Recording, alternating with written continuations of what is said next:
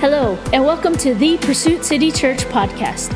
Our mission is to lead people to know the love of Jesus Christ. Our prayer is that you will feel encouraged as well as challenged through the Word of God. If you need prayer or want to share your story, please send an email to info@pursuitcc.com. Get ready to enjoy this message. God bless.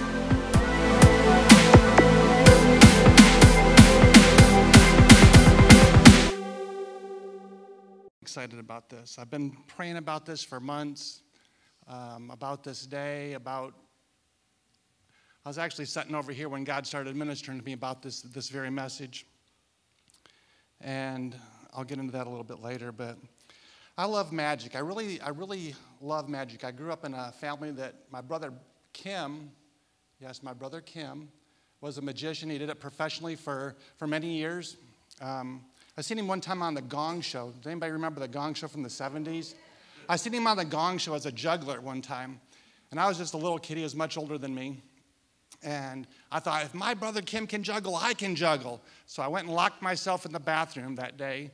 And I did not come out of that bathroom until I learned to juggle. And I did. And one day, learned to juggle. Just a little kid. Anyways, he went on. He did a lot of different things throughout his life. But his life ended tragically on his way to Dallas one day to do a magic show. His whole focus was drug awareness, ministering to kids, teaching kids about just say no. My brother Scott was a magician also. Not quite as good as Kim. He never did it professionally, but he still did magic. And I never really, I learned a lot of tricks, obviously. I can still do some tricks, but my problem is I love to show people how the trick's done. It's like, Mark, don't tell anybody how this trick's done, and I'd show them so they'd stop telling me. So anyways, that was my thing. I want to show you a real quick trick right here, real fast. You guys might know this trick really already, but I want to show it to you.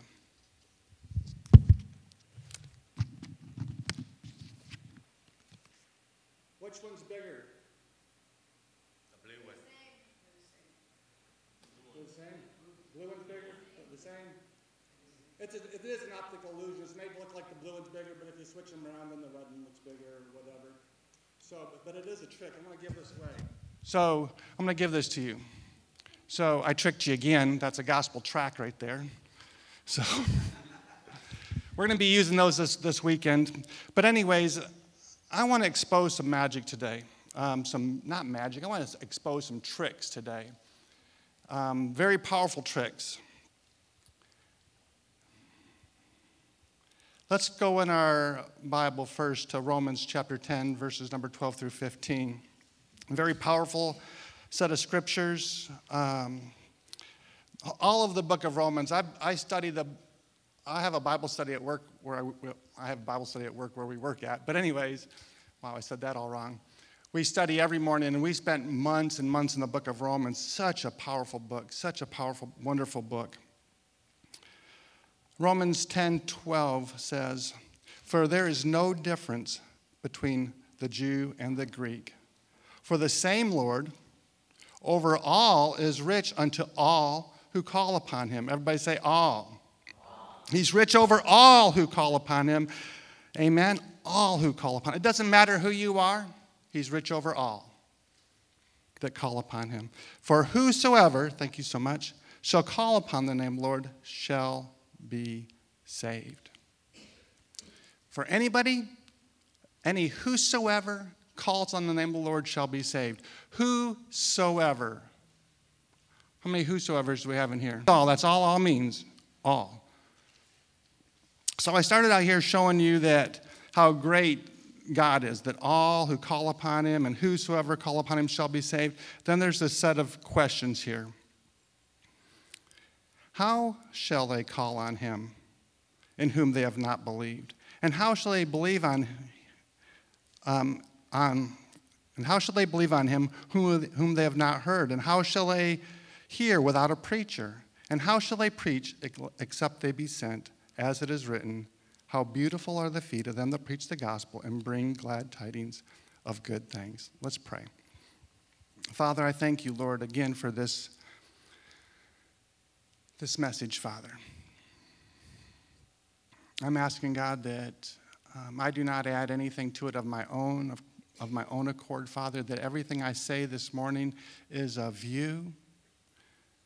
Father, that if you choose to wipe this message out and have me minister something else or just sit here in prayer and praise to you, Father, I am willing to do whatever you want this morning, Father, for I am yours, Father. I thank you for each one that's here today, Father God. I'm asking God that Father, that we receive from you this morning, Father, each one of us, in Jesus' name.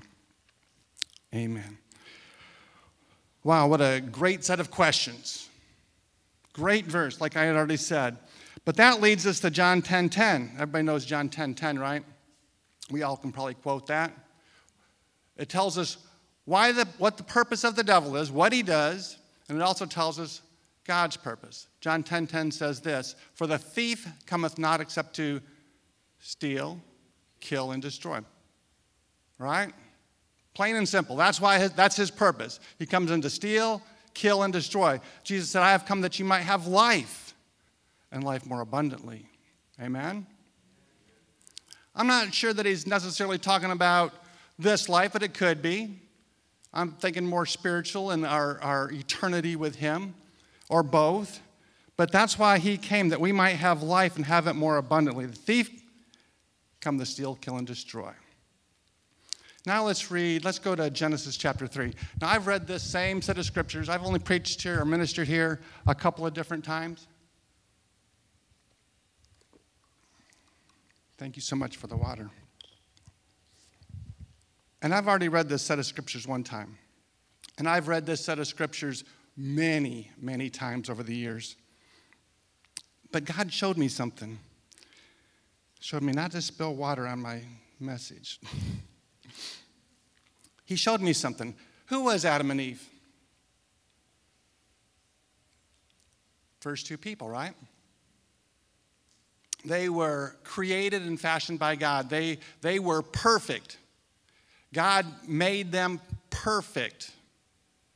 Without fault, with nothing. I mean, I can just see this. Now, this might be a little controversial here because I believe that Adam seen God with his own eyes as God, he formed him out of the dust of the ground and kind of fashioned him in his likeness and put his mouth over his nostrils and breathed the breath of life in him. And I can see his body just coming alive. Even though I know that the scripture says no man has ever seen God, I understand that. I'm not here to debate that or talk about that, but I just like to think that Adam seen God. Amen? I know that he came down in the cool of the day and they were in his presence. Doesn't ever say that he's seen him, but I can just see God there with Adam and Eve, and they were perfect, sinless, in the garden. But then something happened. A trick. Let's go to Genesis chapter 3, verse number 3. Now the serpent, we know who this is, Satan, the serpent of old, was more crafty than any wild animals the Lord God had made. He said to the woman, "Did God really say?" So right off the bat, he's getting her to question. So magic is all about deception, getting you to look away just a little bit at the right time or getting you off of focus just a little bit so the magician can slip the trick in. A little bit of sleight of hand, a little bit of distraction, and you can trick just about anybody. Did God really say you must not eat from any tree in the garden? The woman said to the serpent, "We may eat of the fruit of the trees in the garden, but God did say, you must not eat from the tree that is in the middle of the garden, and you must not touch it, or you will die." "You will certainly not die," the serpent said to the woman, "for God knows that when you eat from the tree, your eyes will be opened." Very important. Your eyes will be opened, and you will be like God, knowing good and evil. And when she saw that the fruit of the tree was good for food, pleasing to the eye, and desirable for gaining wisdom, she took some of it and ate. And she gave some to her husband who was with her, and he ate. Did you guys see that trick happen in there? I don't know. It's like, so here's the most perfect woman ever, fashioned by God, taken from a rib from Adam, and God made woman, put her in the garden. She was perfect, made in the likeness of God. And all of a sudden the devil said, hey, your eyes will be opened. And it got her to thinking, what, my eyes aren't open? I'm not seeing everything that God has for me? And then she saw that the fruit was pleasing to the eye and also desirable for gaining wisdom. In other words, more like God. I can see how this trick's going to happen. She loved God. And she wanted to be more like God. So Satan came down and says, hey, you're not quite like God. Even though she was fashioned in the image of God, Satan slipped in and said, hey, you're not quite like God. You can be more like God. You just got to eat that fruit over there and you'll be more like him. And bam. I can see that happening. That's a pretty good trick. I love you. I love you, God. I want to be more like you. I can just see Eve's heart saying, I want to be more like him. And that's the same trick. What a deceitful trick. That leads us to Matthew 7, 13 and 14. Before this, let's read this. Enter through the narrow gate. For wide is the gate, and broad is the road that leads to destruction, and many there enter through it. But small is the gate, and narrow the road that leads to life, and few that find it. Because of that deceitful trick that is still happening today, that deceitful trick of wanting more, broad is the way that leads to destruction. Broad is the way, but narrow is the road that leads to life. And we live in this world that's all about me. We live in this world that's just so consumed with self. Pastor preached on it just a couple months ago on humanism. It's whatever I like. He gets us out of focus. So you all see this rope down here. This is not my illustration. It was Francis Chan who did it first, but I've done it so many times now, I'm just going to call it my illusion, or my.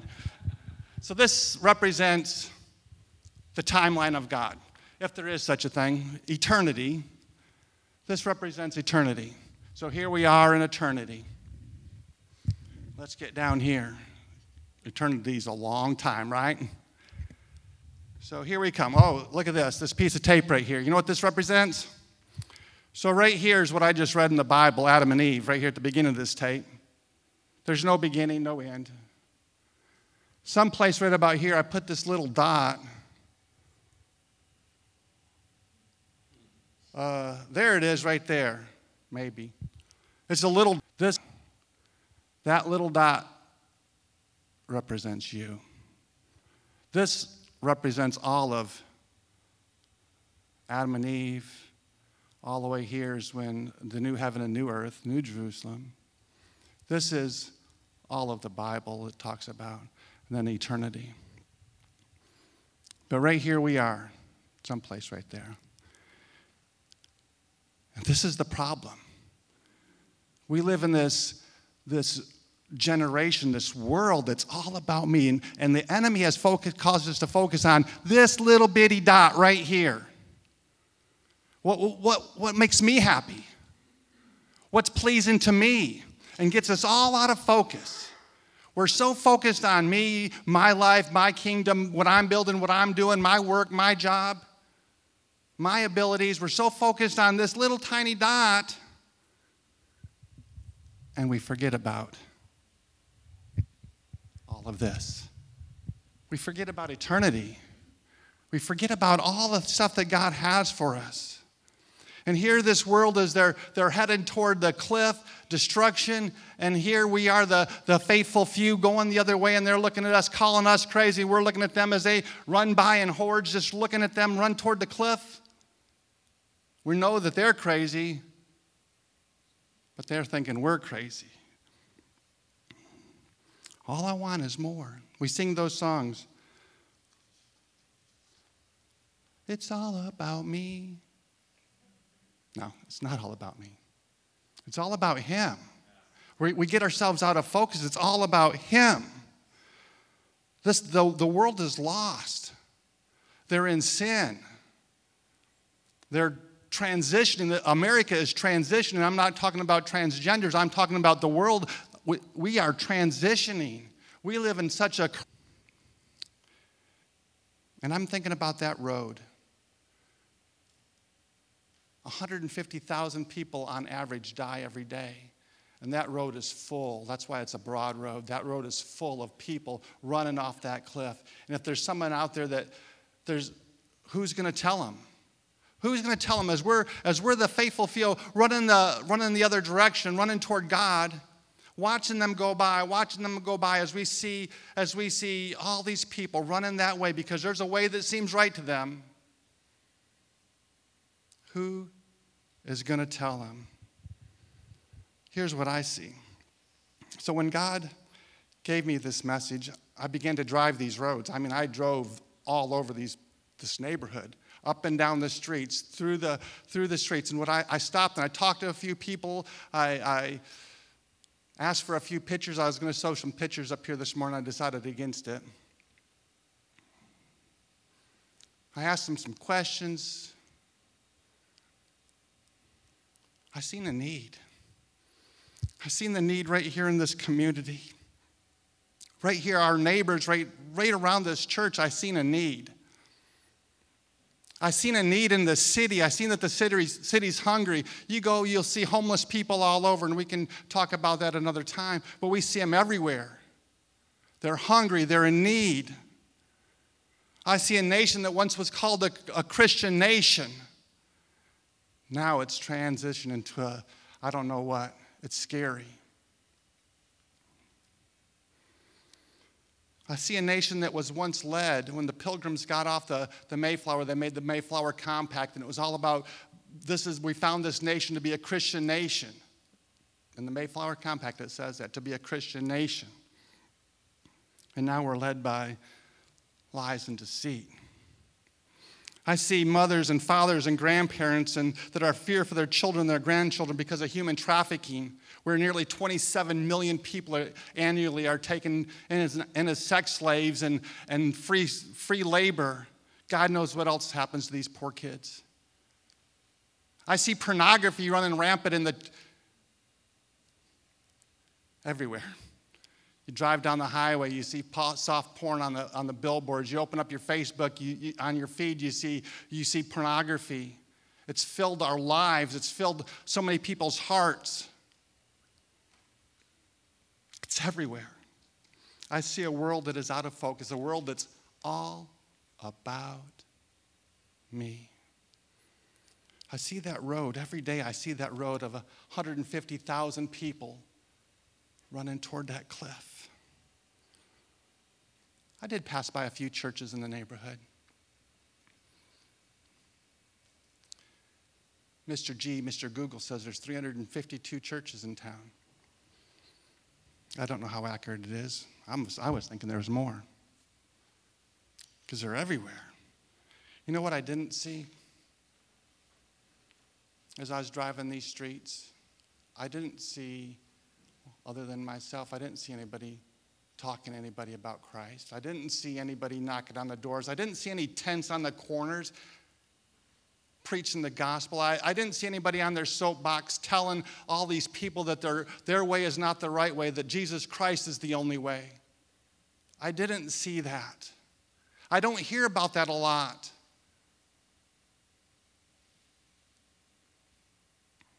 What I did see was churches. Yeah, some of the parking lots are full. Some of them not so much.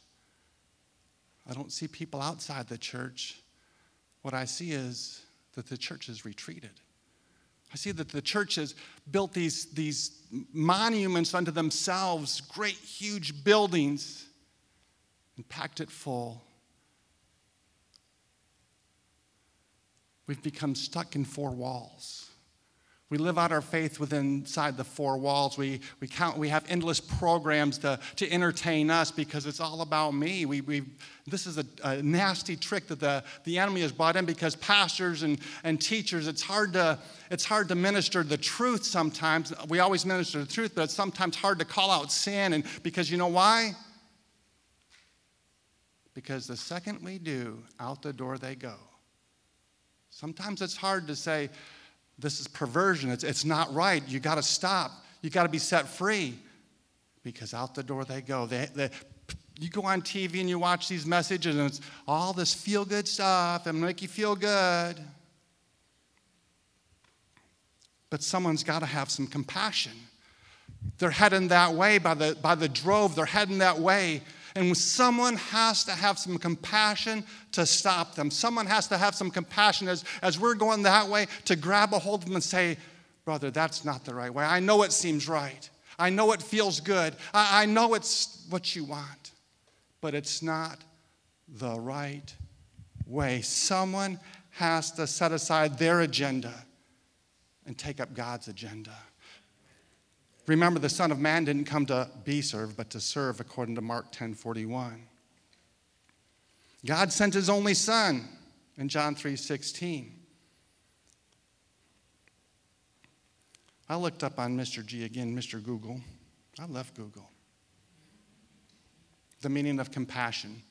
There was a couple different meanings. So if you Google compassion, you'll see the first one, but I took the second one. The meaning of compassion is to recognize the suffering of others and to take action to help. Compassion embodies the entangled expression of love for those who are suffering.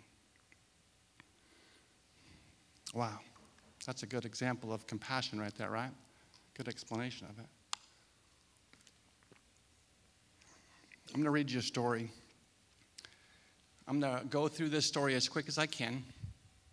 I've again got it off of Google, and I went and I studied out Adoniram and Ann Judson as much as I could, and I got this cut down as much as I could. When I originally started, it was going to take me an hour to read it. I got it cut down to 55 minutes. I'm going to read this. And no, it's not 55 minutes. And I'm going to skip years of their life. Adoniram, born August 9th, 1788 in Massachusetts. So this is a real-life example of compassion. His father was a minister. At the age of 3, he was taught by his mother to read while his father was away for 1 week preaching. And when his father returned, Adoniram surprised him by reading an entire chapter of the Bible.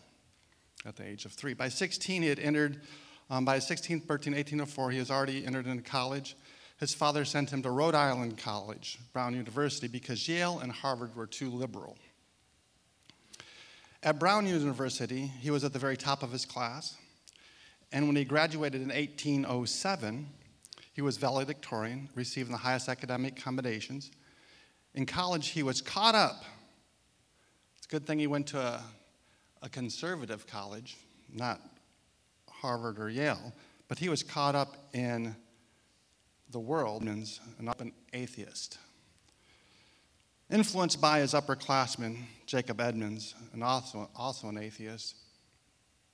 After college, he embarked on what was confessed to be a rather reckless life, going in and out, just having as much fun as he wanted to, that all about me thing. Having as much fun as he wanted to, and he would get a room for the night and sneak out in the middle of the morning without paying for his expenses, just living a vagabond life. One evening, he stopped at an inn, and the innkeeper didn't want to give him a room or a bed, so they had beds. They kind of slept in the same rooms at that time, divided by sheets and stuff, or blankets or temporary walls or whatever. I wasn't alive then. Not far from that, but not then. Anyways, the innkeeper didn't want to give him a room because the bed next to him, there was somebody that was super sick. And the innkeeper said, man, I can't. But Adam Nyan said, I just need a bed. I just need some sleep. So the innkeeper gave him the room, and all night long he heard the cries of this man, his death cries, all night long. And then in the wee hours of the morning, the cries stopped. Adam Nyan got some little bit of sleep. He went down to the innkeeper when he woke up and said, is that man all right? He stopped crying or stopped whining in the middle of the night. And the innkeeper said, no, he died. Who was it? Adam Nyan said. It was Jacob Edmonds, his friend from college. At that moment, Adoniam realized that he was going to hell, that he had died in his sins and he was going to hell. It affected him deeply to the point that he went home. And on September 22nd, 1808, he gave his life to Jesus Christ with the help of his parents. Excuse me. Then he decided to go to seminary.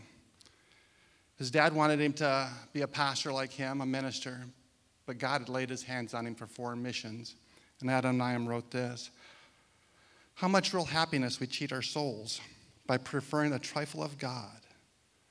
We have a general intention of living a consecrated life, but we intend to begin tomorrow or next year. For the present moment, we prefer living for our trinkets and say, a little more sleep, a little more slumber. Well, a little more sleep and we all sleep in the grave. A few more days, your work will be done. And once it's done, it'll be done for eternity. He entered Andover Theological Seminary in October 12th, 1808. There, on December 2nd, 1808, he gave a solemn dedication to himself to God. He simply asked, how shall I order my future being the best to please God? Adam Nyan's reckless life really haunted him. And so he went back to all the people that he owed debt to, and he paid them all off. And his mind was set toward missions. He knew that he couldn't do this alone, so he needed to be married. So enter Anne Hasseltine, school teacher from Bradford, Massachusetts. Anne Hasseltine met Adam Nyan when he stayed at the Father's house during the organizational meeting of the American Board of Commissioners of Foreign Missions. Even though he had only known Anne a short time, he asked for her hand in marriage. Anne said, you're going to have to ask my father. Adam Nyan composed an extraordinary letter to the father of the young woman he wanted to marry. He wrote as follows: Deacon Hasseltine, I have now to ask whether you will consent to part with your daughter early next spring, to see her no more in this world, whether you will consent to her departure for a heathen land, for subjection to the hardships and sufferings of a missionary's life, whether you will consent to the exposures and the dangers of the ocean, to the fatal influence of the southern climate of India, to every kind of want and distress, to degradation, insult, persecution, perhaps of violent death. Can you consent to all this for the sake of him who left his heavenly home and died for you and for her, for the sake of the perishing immortal souls, for the sake of Zion, and for the glory of God? How many of you would consent to that? Deacon Hasseltine said, yes. February 5th, 1812, Adam Nyan and Anne Hasseltine were united in marriage. The following day, February 6th, at the Tabernacle Church in Salem, 5 missionaries were ordained. At the laying on of hands, Anne slipped out of her pew and knelt beside the missionaries. Dr. Spring gave the charge. No enterprise comparable to this has ever been embraced by the American church. Adam Nyan Judson, Samuel Newell, Samuel Knott, Gordon Hall, and Luther Rice were all publicly set aside to carry to the poor heathen the good news of pardon, peace, and eternal life. The Judsons and the Newells sailed from Salem on a bridge caravan. You've got to follow this timeline, which left early in the morning on February 19th, 1812. It was a one-way journey, never intended to return. Upon arrival in Calcutta, India, June 17th, 1812, so here we go, it's going pretty quick. They entered by Dr. William Carey The East India Company did not permit them to stay in India. They also painted a picture of Burma. This is where they were heading, Burma. It was bleak. So they thought, I'm going to Java. The Judsons arrived in Port Louis on January 17th, 1813. These are not very fast ships. On May 7th, 1813, the Judsons left Point Louis, Madras, again due to the East Indies companies. They could not stay and left for Rangoon, a city, Rangoon on June 22nd. During the voyage, Anne gave birth to her first child, which was born dead.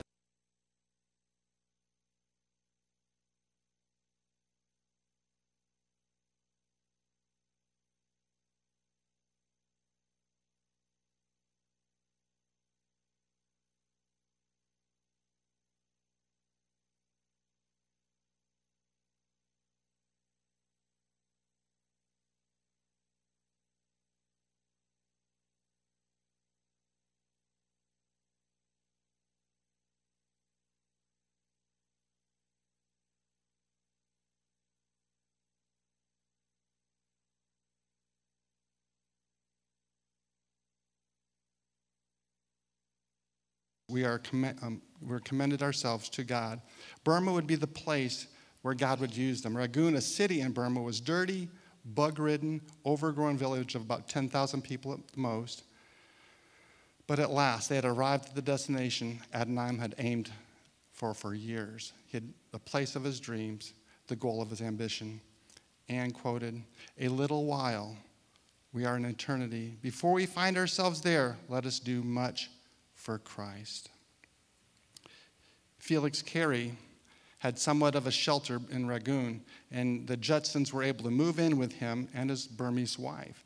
On September 19th, 1813, Adoniram and Anne partook together of the sacraments of the Lord's Supper. The prayer of the Judsons was, "God grant that we may live and die among the Burmese, though we may never do anything except for smooth the way for others." The Judsons went on learning the Burmese language and translating the Bible. The government of Burma threatened the missionaries with the death penalty, and the Burmese people resisted leaving their religion of Buddhism. Adoniram's language teacher warned him that the Burmese would rather die in hell with their families than go to heaven alone. 1815, Anne gave birth to her son Roger. He was the center of their attention. He brought new hope to Anne and Adoniram. This was their second child, Roger William Judson. He died 8 months later. He died 8 months later. Now we jump ahead, May 9th, 1819. 6 years. 6 years. Mong Nu openly professed his allegiance to Jesus Christ, esteeming it a rare privilege to be the first convert among the Burmese people, even though he had nothing to expect in this world except for persecution and death. 6 years before they got their first convert. There, on a Sunday afternoon, after Mong Nu's baptism, the Lord's Supper was for the first time administered by Mr. Judson in 2 languages, English and Burmese. The event that had been the desire of his heart for 6 long years. A couple months later, a few more were baptized as well. On one occasion, the Judsons wrote Rice, that was another friend of his, one of the other missionaries' friends. If they ask what the prospect of ultimate success is, tell them there is as much as the Almighty and faithful God who will perform his promise and more. Over the years, the local viceroy in Rangoon had extremely difficult time, or made it extremely difficult for the Judsons, and on several occasions, Mr. Judson they were being forced to leave the country. Adoniram said, "I'm going to go to the capital in Ava and petition that we can propagate the gospel." On 2 occasions, he made the long voyage up the Irrawaddy River to Ava, only to receive rejection for his petition. But a favorable contacts were made. Eventually, he determined to move his mission to Ava. And in January 1824, he built a small house near the city and began his ministry and continued to translate the Old Testament. Due to the impending conflicts with Britain, they thought that the Judsons were spies. So Adoniram was suddenly arrested and taken to the infamous Les Mêlées long prison. He suffered death prison. This is where he was imprisoned. Most vile place you could ever go to. He suffered torture. They chained all the prisoners' feet together. And then at night they would run bamboo through their feet, hang them upside down from the ceiling, only allowing their head and shoulders to lay on the ground. The only reason that he survived was because Anne continually brought him food.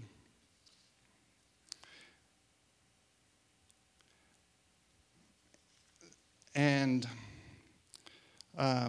she also made intercession for him and asked for the authorities to get him released, but to no avail. On January 26, 1825, Anne gave birth to their daughter, Marie Elizabeth Butterworth Judson. It was almost 20 days later before Anne could recover enough to go see Adoniram. She never was allowed to enter the prison, so she brought her little baby, little Miss Butterworth, over there to see her daddy. And Adoniram looked up and crawled as close as he could. He was chained, crawled as close as he could so he could see his little girl.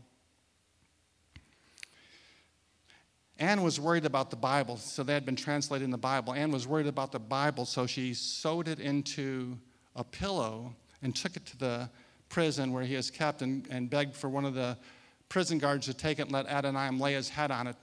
And the prison guard agreed.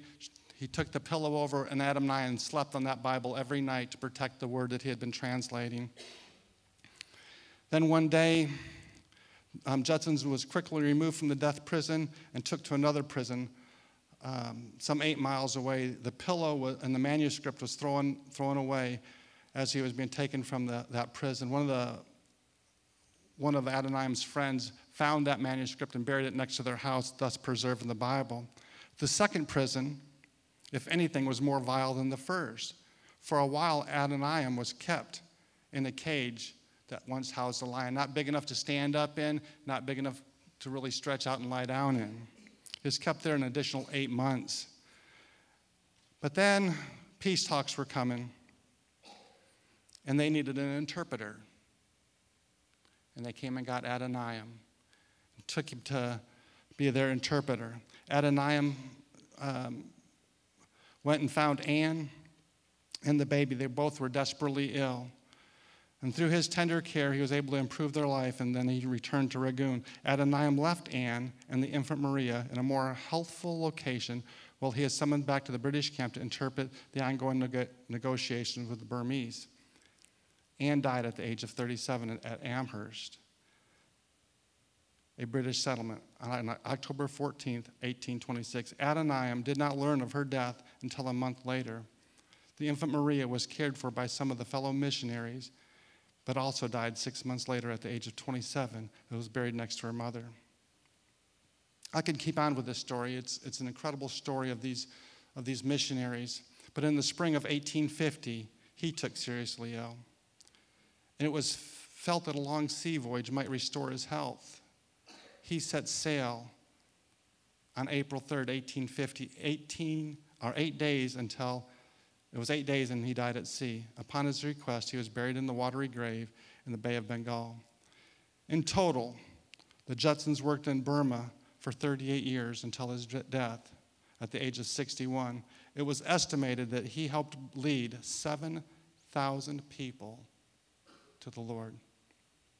And today, if you was to go to Burma, it is full of churches because of Adoniram. It was a Buddhist country, Buddhist city. But today, it is a Christian city because of one man's compassion. He gave his life for those people. Another quote from the Judsons: "A short time, how boundless is eternity. It may be considered worthy to suffer for Jesus here. Will not enhance our happiness hereafter. Oh, pray for me. Spend whole evenings in prayer for those who go to carry the gospel to the poor heathen." How beautiful, beautiful of them that preach the gospel. How beautiful. Anne said this in one of her many quotes: Shall we sit down in indulgence and ease, indulge in all the luxuries with which we are surrounded, and which our country so bountifully affords, and leave the beings like these, flesh and blood, intelligent and feeling like ourselves, of our own sex, to perish, to sink into eternal misery? No, by the tender feelings of which the female mind is susceptible, by all the privileges and blessings resulting from the cultivation and expanse of the human mind, by our duty to God, by our fellow creatures, and by the blood and groans of him who died on Calvary, let us make a united effort. Let us call on him, young and old, in our circle of influence, to join us in attempting to moderate the situation, to instruct, to enlighten, and to save the females of the Eastern world. Wow, great quote. I'm not telling you to cross the seas, because you don't have to cross the seas to be a missionary. There's a mission field right outside these doors, a beautiful mission field full of beautiful people. You do not have to cross the seas. All you have to do is see the cross. Once you see the cross of Jesus Christ, it's going to compel us to get out there, to save those people that are heading the wrong way. I found a keyword. It's Jesus. It's Jesus Christ. Now, I said I love magic, and it was the greatest trick of all, but really it's not a trick. Excuse me just a second.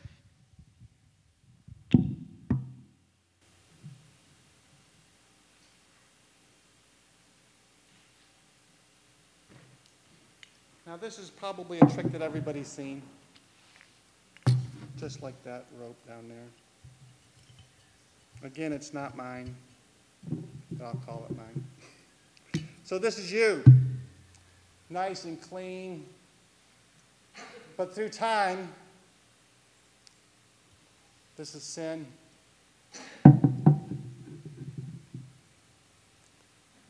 Sin enters our life, and we become filthy, not as clean as what we once were. Maybe we've told a little lie, maybe we stolen something, done something wrong. I don't know. But thank God for Jesus. Jesus never sinned. Fact is, he took the sins of the world upon himself, and yet he never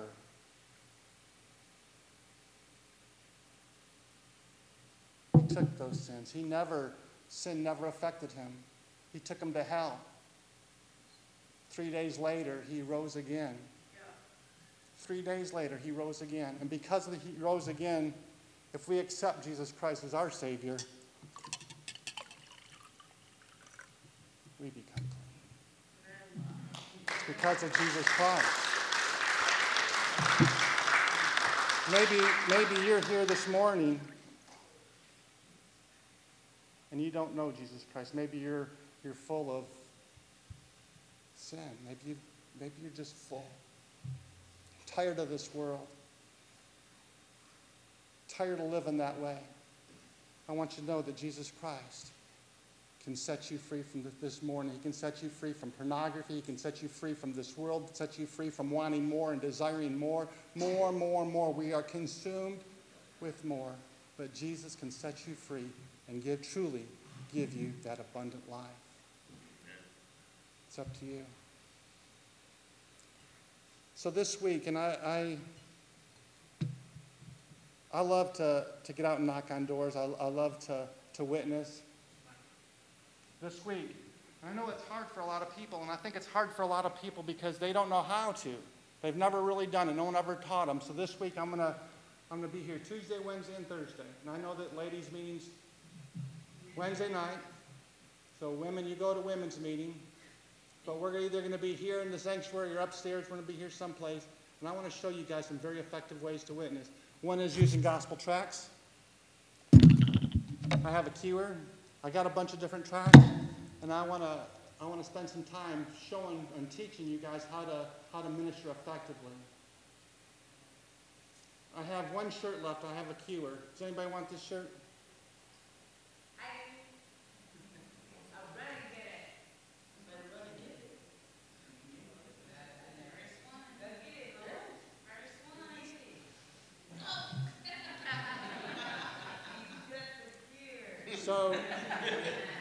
So here's the thing. Here's the real thing. I could have held that shirt all day long. Said, here's the shirt. Someone come get it. Someone come get it. But until you come get it, it's not yours. It's the same thing with Jesus. God is here and saying, here's my son Jesus. He took the sin of the world. He took it for you to set you free. Here he is. Here he is. Come and get to die in their sin. Here he is. But it's up to you to reach out and take it. He's not going to force Jesus on you. You have a will. There's a way that seems right. You can choose a different way. But it's not going to get you to heaven. Jesus is the way, the truth, and the life. And no man comes unto the Father but by him. And here he is.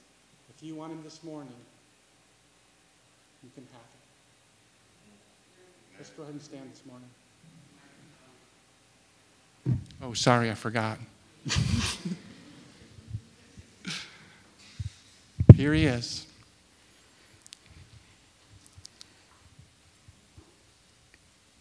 Maybe you don't know Jesus this morning.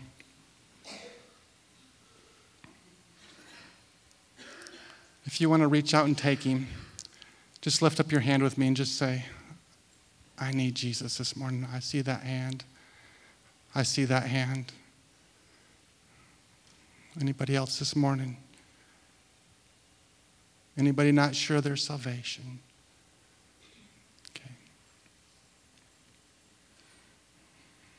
Okay. Anybody need prayer this morning? If you need prayer, if your walk's a little shaky, maybe you're a little bit nervous about ministering, but you know you need to. A little nervous about knocking on someone's doors, but you know you need to. I want you to come up here in front. If you raise your hand for salvation, I want you to come up here in front. I want to pray with you this morning. Can we get the prayer team up here also to pray? If you're not sure of your salvation, come forward, please, and pray. Bold as a lion. Lucy, can you go over here and pray? Thank you. Okay. Father, I thank you this morning. Father, I thank you for your word, Father. Father, I'm asking, God, that as we go through this week, Father, that you would stir in the hearts of the people, Father. Father, we have a great event coming up this weekend, Father. Brother Phil, Father, has just poured his heart and soul into organizing an event, Father. I'm asking, God, that you would bless him for his efforts, Father. And, Father, use him this weekend, Father, to keep this thing going and organized for you, Father, that many would come to know the saving grace of Jesus Christ. And, Father, I thank you for your word today, Father. I thank you, Lord God, for each one that was here this morning, Father. I ask, God, that it stirs in their heart, Father, that we need to be on the front lines fighting for you, Father. You can easily do so by visiting our website, pursuitcc.com. Also, follow us on all social media outlets by using @PursuitCC. Thank you, and God bless.